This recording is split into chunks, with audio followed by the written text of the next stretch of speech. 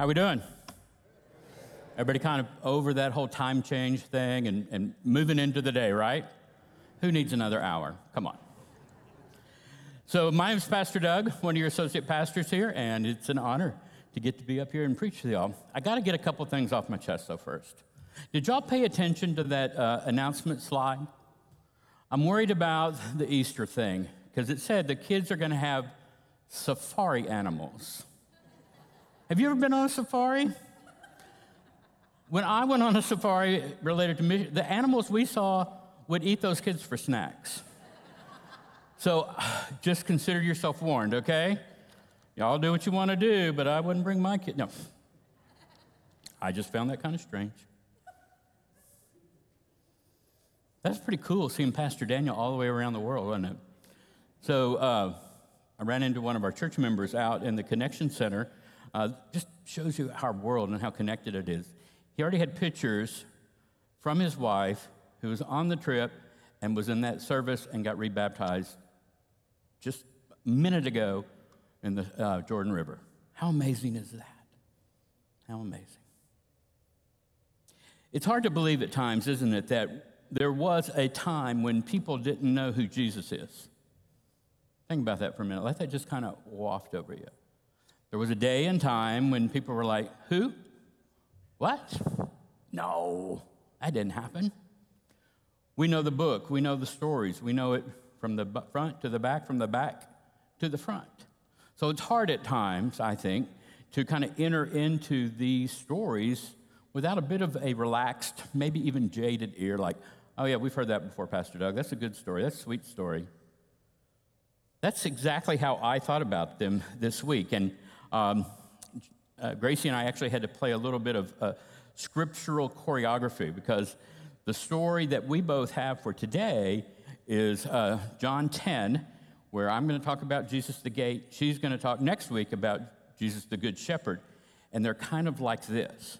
They are stories that are interwoven. So to understand one, you'll understand the other and vice versa. And that's a little plug for Gracie preaching next week, by the way. So these I am statements that we've been exploring now for a couple of weeks, when I think about those, I think about them in just this real black and white terms of understanding who Jesus is, understanding better the true identity of Jesus the Christ. I guess it's because I've been doing this now for a while, but I will confess that sometimes I read these stories and I go, well, that's nice, and I go along my way. Well, sometimes, have y'all found this to be true? God, when you say, oh, that's nice, God goes, oh, is it? And kind of pokes you a little bit.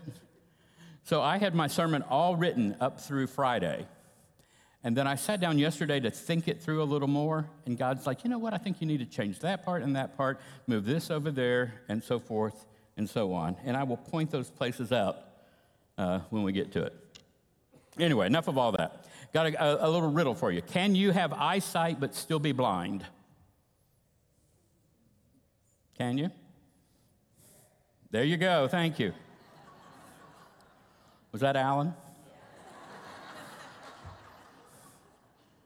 Thank you, brother.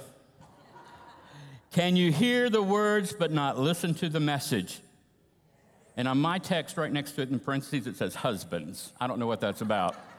I don't know who wrote that in there. So we're not actually going to have hearing and vision tests this morning, but both stories that we're going to read are very much about our senses and Jesus' relationship to them, and both the importance of clear vision and good listening. If you would now listen, I'm going to read first. We're going to go to John 9, and if you have Bible with you, or the Bible app, or Treach app, turn with me. I'm going to read it, though, from the Message translation. I really like that translation. It's very casual, and it sounds kind of like I would talk, and maybe you would talk as well. So the setting is Jesus is walking down the road, and when Jesus walked down the road, you can imagine there were other people, kind of hangers-on, right? His disciples, and then when he came into town, he kind of caused a stir, and there would be people either, off the path looking and wondering and sizing him up. Well, this is just such an occasion. Walking down the street, Jesus saw a man blind from birth. His disciples asked, "Rabbi, who sinned, this man or his parents? What caused him to be born blind?" In that day and time, that was the kind of general understanding of there was something wrong with you.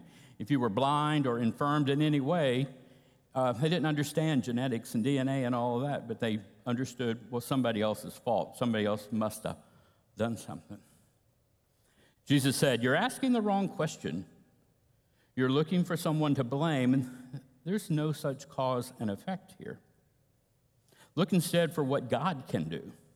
We need to be energetically at work for the one who sent me here, working while the sun shines. When night falls, the workday is over. For as long as I am in the world, there is plenty of light. I am the world's light." Does that sound familiar? Remember how we started the series with "I am the light of the world"? He said this and then spit in the dust, made a clay paste with the saliva, rubbed the paste on the blind man's hand, and said, "Go and wash at the pool of Siloam." The man went and washed and saw. Think about that for just a minute. That simple little phrase. The man went, followed Jesus' directions, and washed and saw. This is one of those spots where this week Jesus said, "Hey, I want you to reread that part again." Do you ever get jaded or get so casual with things you read in the Bible that you just kind of move past them? Well, your pastor is standing up here confessing that at times I read this book and I'm like, well, that's nice. Okay, next. I want you to hear that miracle. The man went and washed and saw. Wow. If we could stop right there and have a reminder and understanding of the nature of Jesus the Christ. Soon the town was buzzing. Can you imagine if they had Facebook and Instagram and all that back then? This would have been hot news. It would have been, what do they call it when, Caroline, what do they call it when everybody in the world sees it and it's super popular? It goes what? Viral. Thank you. Caroline's like, what? Pastor Doug, don't call me out. Soon the town was buzzing. His relatives and those who year after year had seen him as a blind man begging were saying, "What? Isn't this the man we knew who sat here and begged?" Imagine that right there, just that you were known as the blind man who sat over there and begged. There's no mention of the blind man having a name. I'm sure he did. But everybody in the town, including his family, knew him as the blind beggar man. I think that identity is about to change. Others said, "Yep, that's him all right. That's the blind beggar man." But others objected and said, No, it's not the same man at all. It just looks like him. He said, "Yep, it's me, the very one." They said, "How did your eyes get opened?" "A man named Jesus made a paste and rubbed it on my eyes and told me, 'Go to Siloam and wash.' I did what he said. When I washed, I saw." Sound familiar, doesn't it? Previously, he went and washed and saw. Again, he went and washed and his eyes were open. What do you know? So where is he? Where is this man? The blind man said, "I don't know." They marched the man to the Pharisees. This day when Jesus made the paste and healed his blindness was the Sabbath.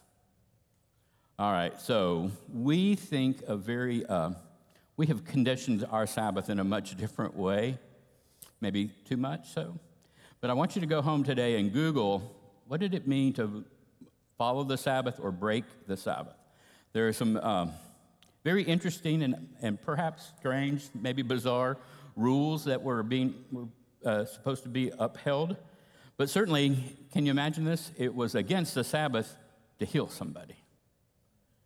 And we think of all days, the Sabbath as a day to just really kind of bask in the glow of Jesus' identity. Well, of course, Jesus was to them a threat. So the Pharisees grilled him again on how he had come to see. And again, he said, don't you think by now he's like, are you not listening? He put a clay paste on my eyes and I washed and now I see. Some of the Pharisees said, obviously this man can't be from God. He doesn't keep the Sabbath.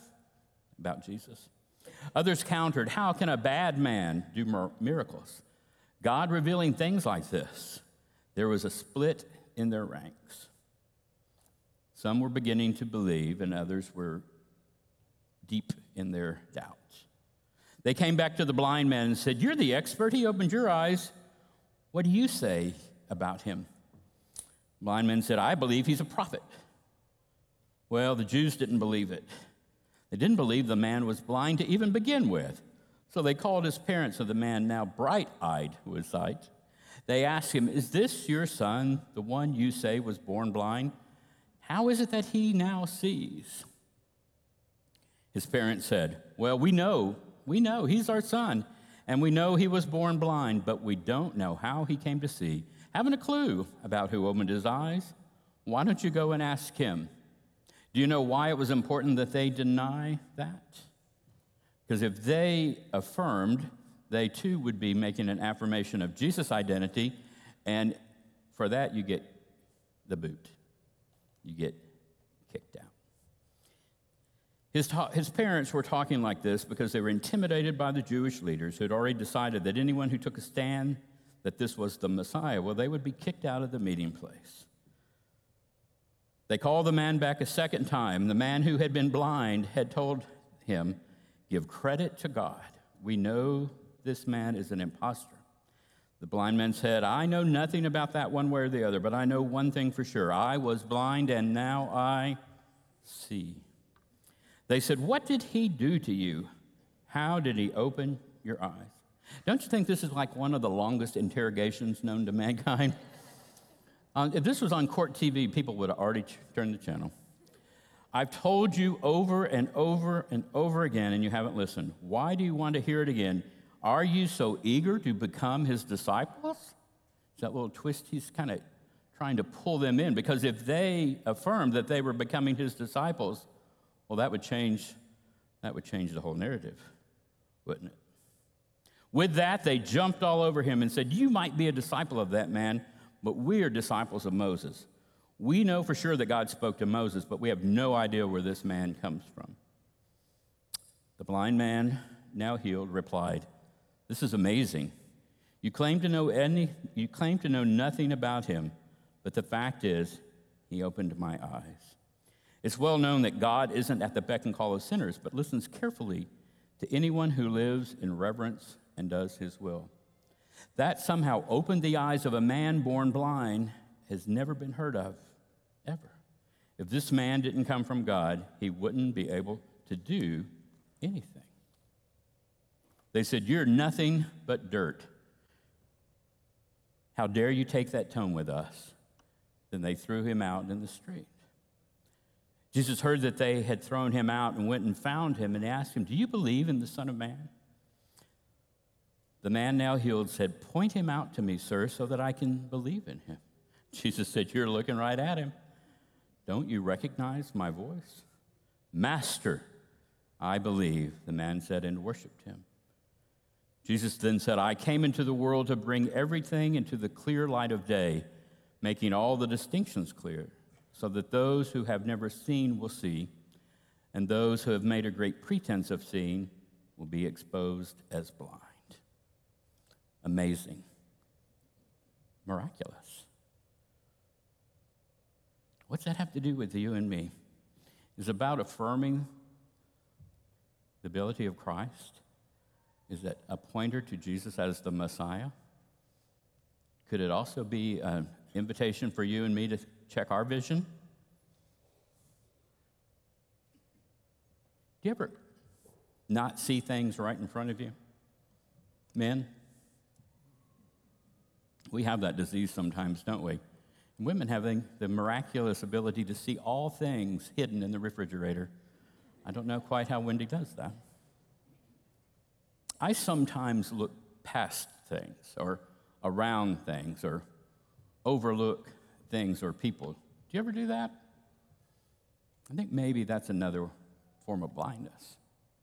Like, I really don't like seeing when I drive home at the end of the day, right there at 35 and 121, that man that stands there and is obviously dirty and hungry. I like to look past that. I don't like to see things I don't want to see.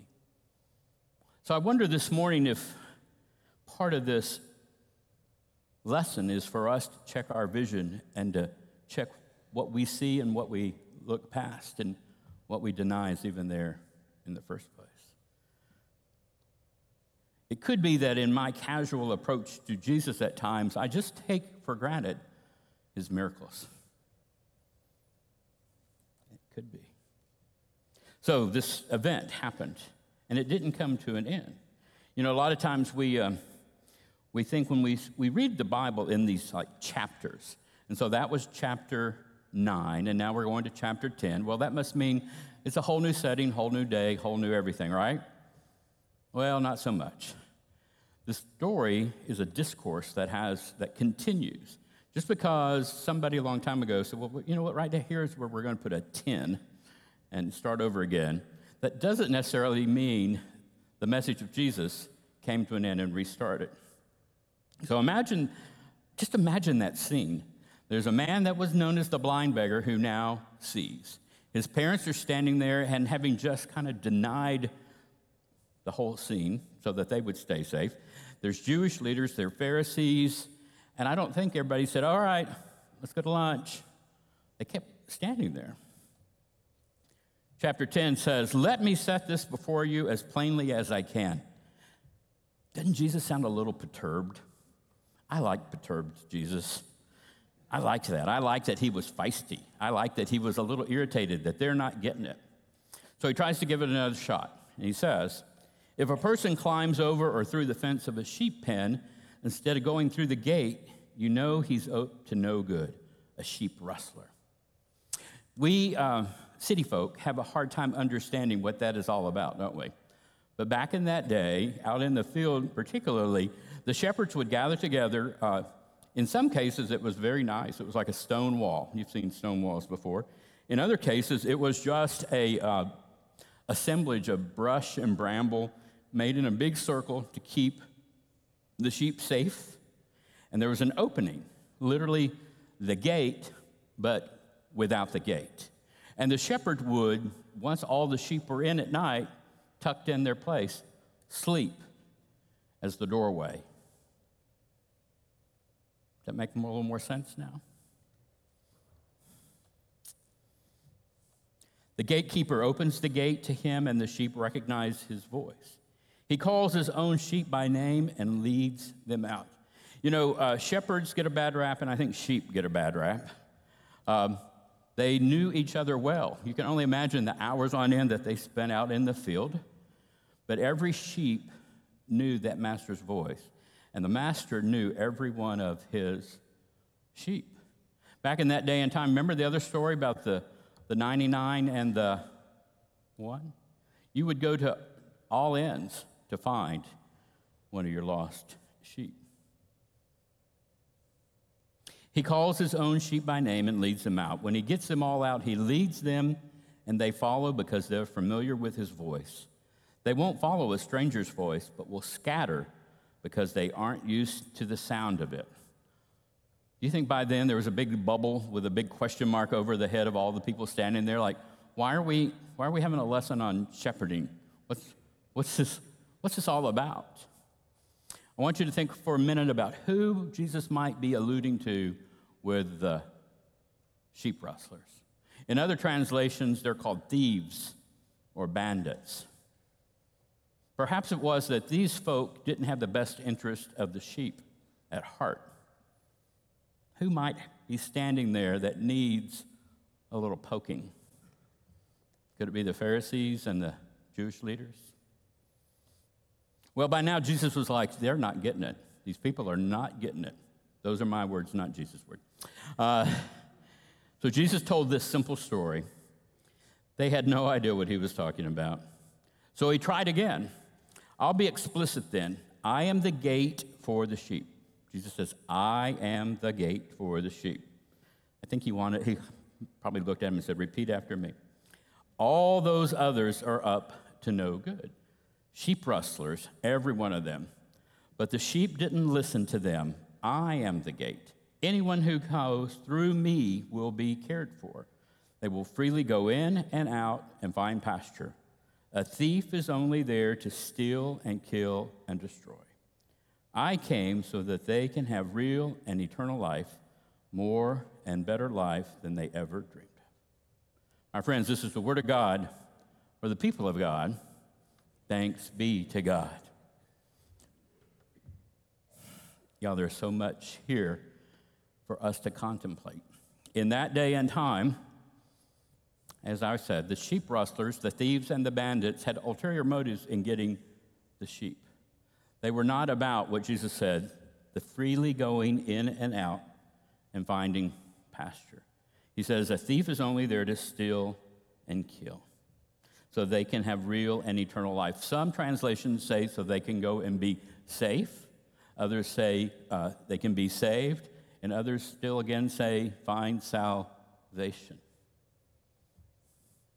All of those are true at the very same time. I think that's a nice story. It's a real sweet story. It makes me feel really good about Jesus and being a sheep. But then I wonder, okay, that's nice. I like all that. But what's that have to do with you and me? Do I allow Jesus to be the shepherd of my life? And now I do. What does that look like? How do I know the voice I hear is coming from Jesus and not just the clamor of the world? Well, one of the things we can do is always test the other over and against Scripture.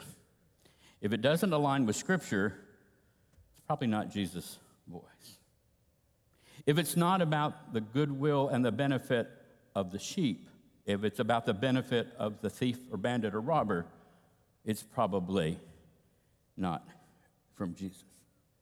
If it's about anybody else being uplifted but Jesus, it's probably not from Jesus. And again, then I wonder, okay, stay in the words, read the Bible, clean out my ears, listen more to God. And when I was thinking and messing with this some yesterday, I really got convicted to imagine what this means to you and me today in our relationship as sheep who have the ability to watch out for other sheep, or perhaps to be shepherds in training. And I watch the news. I'm kind of one of my many faults, but I watch way too much news. And this week was a hard news week. There were some really horrific things that happened to children, and then even in our own community.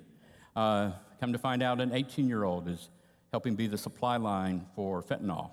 That's killing scores of kids. And then I read this story, and I think about sheep and shepherd and safety, and I think about us. And what's our relationship to these people in our community who are hurting?